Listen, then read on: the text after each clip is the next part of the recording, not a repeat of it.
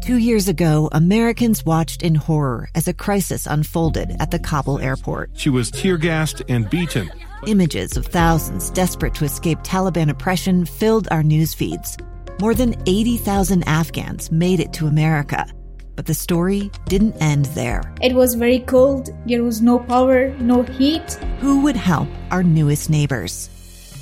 I'm Andrea Smartin. In Stranger Becomes Neighbor, you'll hear the stories of some remarkable refugees who left their homes and their dreams behind, only to start over from zero. Their only possession was 3 blankets. And you'll meet Americans who stepped up to help them. You want me to come when you deliver your baby.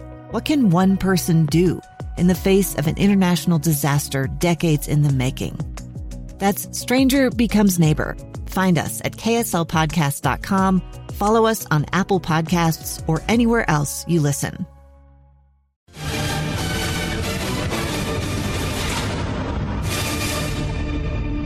So the Bees and Sugar Land meeting for a second straight night here, deep in the heart of Texas. But it was the Bees who jumped out in front for the second straight game in the second inning. This time it was Monte Harrison leading off the second. First pitch from Tamaris.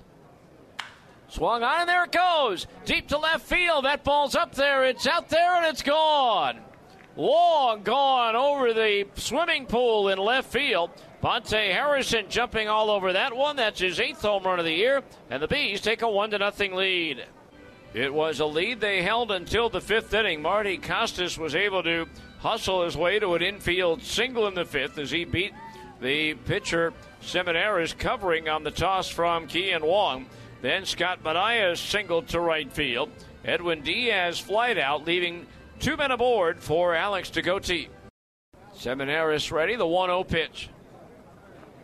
Curveball, look out, that's hit deep to left field. Hunter going back onto the warning track, it's gone. Alex Tagote with his 9th home run of the year, and Sugar Land takes a 3-1 lead.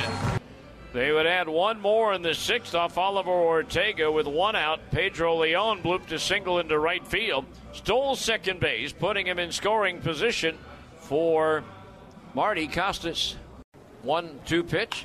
Swinging a flare into shallow left center field. That's going to land on the lawn for a base hit. They're going to wave Leon around. Here's the throw, cut off, deflect off the glove of Ortega, and into second base goes Costas.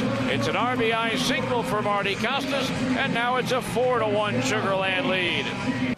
And then Sugar Land would add 2 more runs in the 8th inning on a sacrifice fly by Marty Costas, and also on a base hit by Pedro Leon. And so the Bees end up with the loss here by a final score of 6-1.